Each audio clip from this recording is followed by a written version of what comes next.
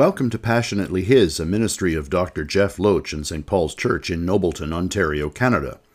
Coming up, we'll hear a few words of encouragement that will build your faith for today.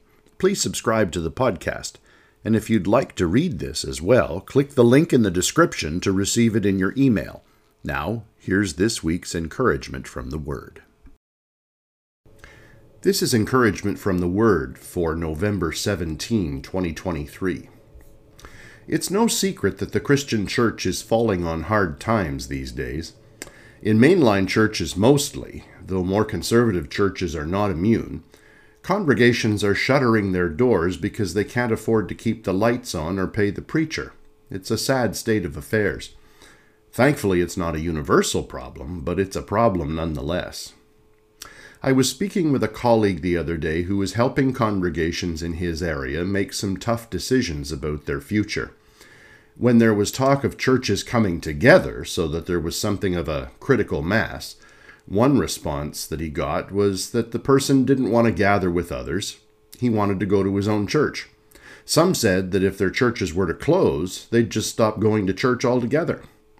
I was astounded as my colleague was at such an answer. These people don't have a relationship with the Lord. They have a relationship with a building. Right now I'm working my way through the book of the Acts of the Apostles at St. Paul's Church, Nobleton. The part of that book that I've spent the most time on over the years has been the latter part of chapter 2, which gives a snapshot of what the early church was like. But, as so often happens when we read the Bible, God highlighted a part of that passage that I had not emphasized to the same extent in the past. Acts 2, verse 47b says, "And each day the Lord added to their fellowship those who were being saved." New Living Translation. I've always emphasized how in the early church, growth was a natural outcome of being faithful disciples of Jesus gathered together. What I hadn't spent a lot of time thinking about, perhaps I just assumed, is that those who were added to the church each day were those who were being saved. That is, the early church was composed of people who actually believed the gospel, people who had growing faith in the Lord Jesus Christ along with their children. In that context, it made perfect sense. Why would anyone join a movement if he didn't believe in what the movement stood for? Over time, as the church became accepted in culture and institutionalized, people started joining the church who may not have had true faith in the Lord Jesus Christ. Jesus anticipated this when he told the parable of the weeds among the wheat.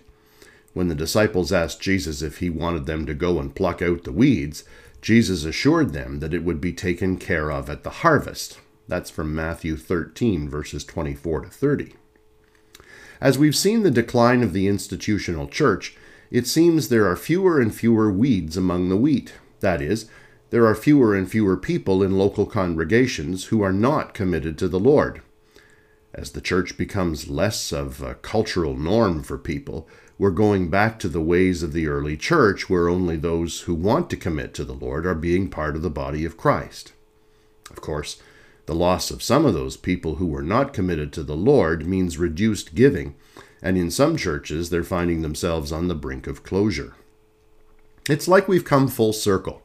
It took a couple of thousand years, but the church has the opportunity to learn from the nascent days of the faith and become like the post-Pentecost church, where the growth comes from those who are being saved, those who actually want to live in relationship with the Lord.